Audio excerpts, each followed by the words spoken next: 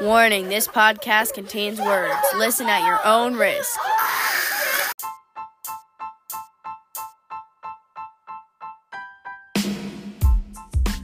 I'm Wild Rose, and you're listening to An American Weekend. Today, I'm interviewing Miss Fionn Zarubica, and I'd like to ask you a few questions about what it was like living in Serbia.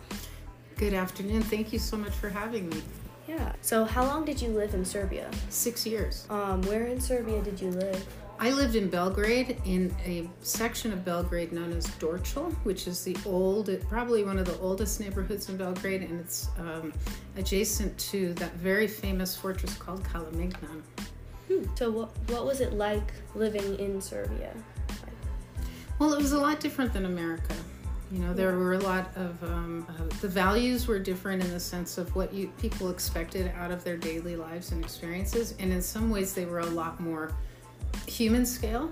And in other ways they were very, very difficult. So there were a lot of economic pressures there, but the people still found a way to take joy into every day and to make the best of what they had and to work with the situations they found themselves in, which was very inspiring because I think a lot of Westerners would have probably given up and run off if they had to deal with some of the pressures that came upon the Serbian people over the last several years. What did you like most about living in Serbia? Well, it was quite beautiful, especially out in the countryside. I loved traveling around and visiting various towns and monasteries and monuments and old Roman forts and various things like that.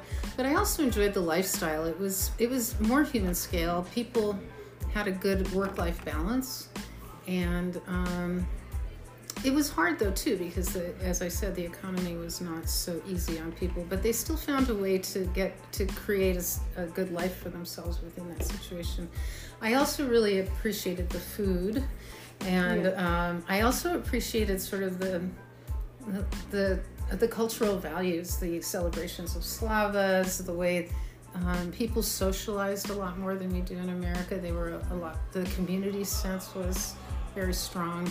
And one of the things that was fun, and also this could be tricky, there were very few taboos. So in a lot of ways, you could be yourself more easily, but also in a lot of ways, there were no controls around that.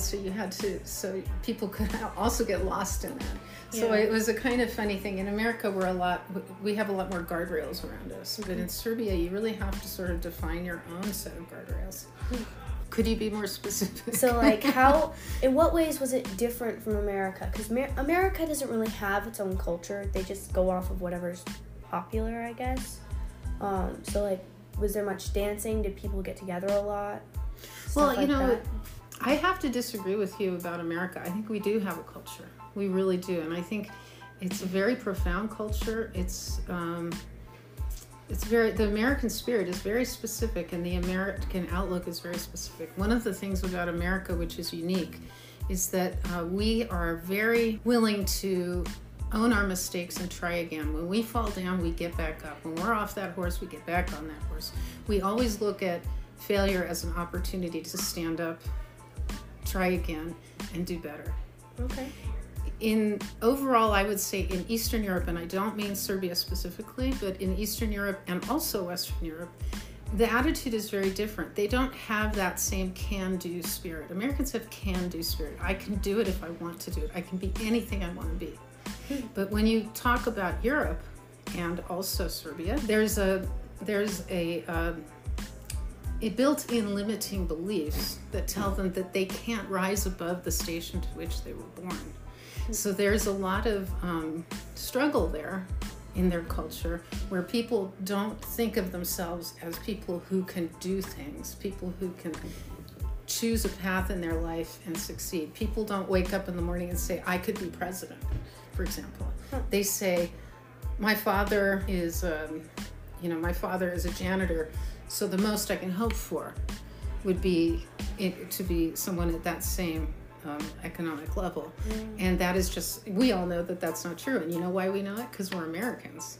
But when you talk to a lot of Europeans, when you talk to Eastern Europeans, they've been told they can't rise, they can't get move forward. They can't expand. But we all know that this is not true. And now what's really interesting is that the new Serbian youth is waking up and going, yes, actually, I can become what I want. I can fulfill my dreams. Communism killed all of that for so many years.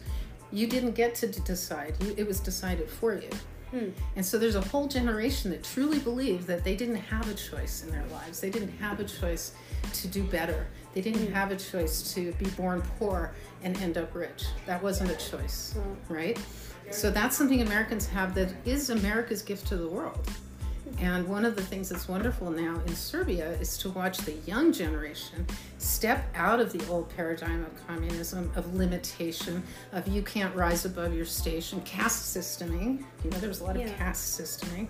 And to go, wait a minute, that caste doesn't mean anything, and they're willing now to throw it away. So I'm really excited about the new generation of Serbia that is not oppressed with the limitations and the limiting beliefs that they can't rise above where they came from, that they can't go from poor to rich, that they can't go from have not to have. Now this new generation is realizing, actually, I could become president if I want to, even though I was born to a poor farmer. You know, and a lot of a lot of them are beginning to wake up and realize that they are self-empowered, and that's something that America gave the world. We are the culture that gave the world that. So we need to be proud of both, and we need to give that gift and help people to also realize that they have limitless potential. And that's when I was working in Serbia, that's what I taught my students. You are unlimited. You decide. It's your life. Do what you want with it. And they were so excited by that. And so many of my former students now have gone on to do really amazing things and have expanded their horizons and are doing much more than they were doing when I first met them. So were you a teacher while you were there? Well, actually, I was presenting programs on museum collections management. I was helping potential people who wanted to go into the museum work, as well as existing professionals. I was helping them learn the skills associated with collections management, which means managing cultural collections. And so I was bringing them up to speed on contemporary methodologies, paraconservative approaches on how to take care of collections. So not only did I work with them on why do we collect things, what is the importance of collecting? Is it just because it's old, should you just save it? Or is it because it matters? Why does it matter, and who does it matter to? And then I also taught them the nuts and bolts of taking care of a collection. How do you handle an object? How do you move an object? How do you store an object without damaging it, right? Yeah. And also, how do you identify problems that need to go to a conservator? And then I was teaching them, once you know all that, now you need to put it on display, and you need to change your displays all the time to keep the public engaged. So how do you engage the public? How do you bring in tourism? How do you build revenue for your institution? Building revenue was never an issue in communism. They just got money from the state, so they didn't really have to put their back into it so much. It was like, but also they were depressed and sad because it was boring. Yeah. But now that they actually have to make a living to keep the door open, everybody's kind of getting excited and coming up with creative ideas. And so I was teaching them the techniques to realize those ideas. Yeah. It's very cool. So what is your favorite area? Like, what was your favorite area to visit in Serbia? Towns or villages or... You know, I that's like picking a favorite child. I don't think I can really say. I really, really loved Belgrade, of course. I loved Novi Sad. I loved Kragujevac. I loved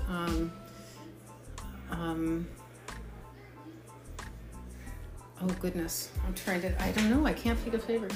My favorite area is Serbia. I really loved visiting some of the monasteries. I really enjoyed going to Studenica, which was very beautiful and lovely. It was just all around. Every part of Serbia is a little bit different, you know? And so you have a very different weather and different conditions and different populations depending on whether you're in the north or the south. So, but they were all unique and special and wonderful in their own way. But my family's actually Montenegrin, so I think my favorite place to visit was my family's area, which was called Provalje, which was a little valley which only has my family in it, nobody else. right next to Dormitor, which is also adjacent to a town called Zarubica in Montenegro. Yeah. So, in the Serbian towns and villages, do they use any of the modern building now, or are a lot of them still the older buildings? Well, it's sort of a mix. Now you have to understand things are in flux in Serbia right now, in the region in general. So let's just say the former Yugoslavia in general, okay? Which it was inclusive of Montenegro and Serbia and Croatia, etc. There are towns that have modern buildings, and a lot of those modern buildings were from the communist era. If you're going to towns like Belgrade, which are much older, then you have the pre-communist buildings. So you have Austro-Hungarian Empire era buildings, and you have pre-Tito, shall we say. After World War II, when communism came in, there was a great affection for the Russian style. I don't mean the empire, I mean the style of communism, so that they had something, brutalist architecture came into being, and they had a lot of those block buildings that now people make fun of because they're like big cement blocks, and so they're kind of not that attractive, but they're very emblematic of an era and of an approach. And those buildings are still alive and well, and people use them. But in some of the smaller villages, you have all the old original structures that were built from natural materials, from wood, from clay, from stone, from thatch, and those villages are absolutely gorgeous. But the really funny thing is they're absolutely abandoned because. And as I say, remember I said we're in flux right now, so that during the 20th century, and then when communism went away, the young people were very attracted to come into the cities because they wanted to be a part of modern culture. They wanted cell phones and Nike and Coca-Cola, and they wanted to be a part of contemporary culture. So they abandoned their farmsteads. And this is where the old houses are. They're in these old villages where people were farming and were living much more non-mechanistic lives. They were not supported by technology. They were supported by their traditional techniques of living.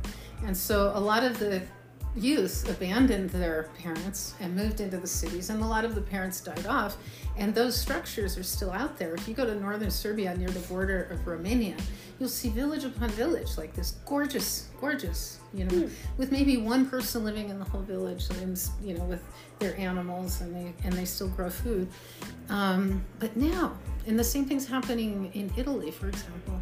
Right now, the youth suddenly is, now that they've had plenty of time to enjoy all the modern luxuries, they can't find jobs, they can't make a good living, they're living below the poverty level, they're living in dirty cities, and they're looking around going, and now, slowly, they're going, no, this is nonsense, and they're moving back to their villages and resurrecting their farms.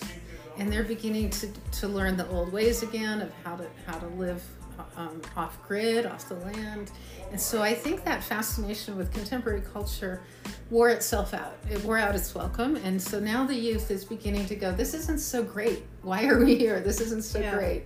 And now they're going back, and so there's a little bit of a renaissance occurring, but it's very slow.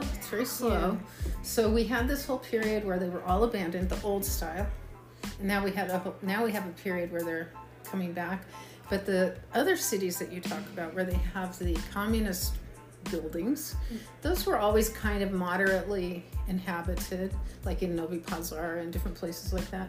But if you go into the really old cities like Novi Sad and Belgrade, then you're going to see really old, beautiful buildings, beautiful old architecture. And those were always, cream of the crop, and people always lived in those. So, how much of the population would you say are Orthodox Christians? Well, there are actual numbers for that, and I wasn't prepared to bring you those numbers. Yeah. So I think I'm going to defer that one because I don't want to misquote it. Yeah. But I would say that there is, especially depending where you are. So Yeah. if you're in Novi Pazar, for example, which is in the south, you have a very large Muslim population. Whereas if you go more to the north, you have a very strong Orthodox, much more strong Orthodox population. So I have one final question. Did I finish that one properly? Yeah, I think So, you did. so basically, I would say that depending on what border you're next to, you're going to have different groups that are, for example, if you're nearer to Bosnia and Herzegovina, you're going to have more Muslim people, right? Because there's a big Muslim population there. Yeah. If you're closer to Croatia, you're going to have more of a Catholic population trickling in and around. And if you're more toward the north, near Romania, you're probably going to, well, there's Catholic there too, but you're going to have more Orthodox people. Yeah. Belgrade is strongly Orthodox. Yeah. So what was the name of the Orthodox church you attended? Did you attend one there? I attended many. I attended many. I attended the Saborna Crkva, which is the Patriarchate, sometimes on Sundays, and I also went to a lovely church in Višnjica, and I also spent some time in Kragujevac with Bishop Jovan, where I visited with them at his parish. So there were a lot of different churches that I attended. I was singing.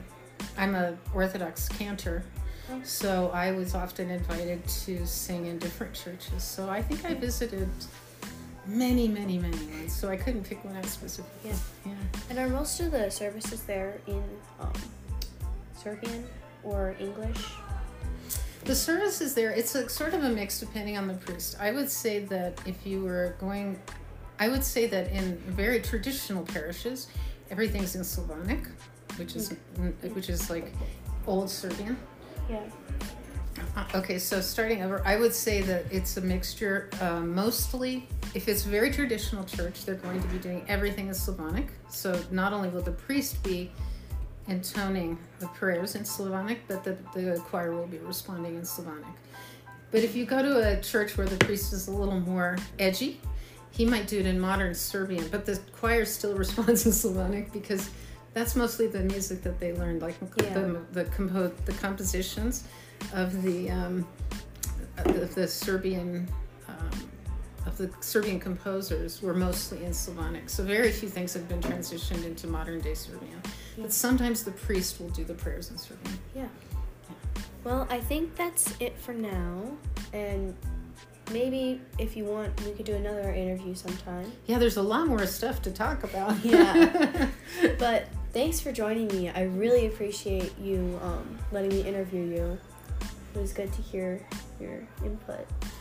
It was my pleasure, and I'm really excited to talk to you because so few people are interested by parts of the world that they haven't seen before or that they're not discussed very often, and Eastern Europe often is sort of overlooked in that way. For example, we just had a beautiful interview with President Putin where he gave the historical perspective on Russia, and I think most Americans haven't heard that. So for you to do the same thing about Serbia is really great to help people understand what a rich, amazing culture it is and how there are no easy answers. There's no black and white solutions. Everything's very subtle and complicated, but beautiful and filled with love and hope and strength. They're very strong people, and I'm very proud to be a part of that community. So thank you. Yeah. Well, that is all for today, and I hope to interview you again. I look forward to it. Thank you for joining me. My pleasure. Hey everybody, thank you for listening to An American Weekend. Don't forget to check out my Patreon page, the link to which is in the description below. It would be very much appreciated if you subscribe to that as well to help support this podcast. Thank you very much, and hopefully I shall have some exciting news soon.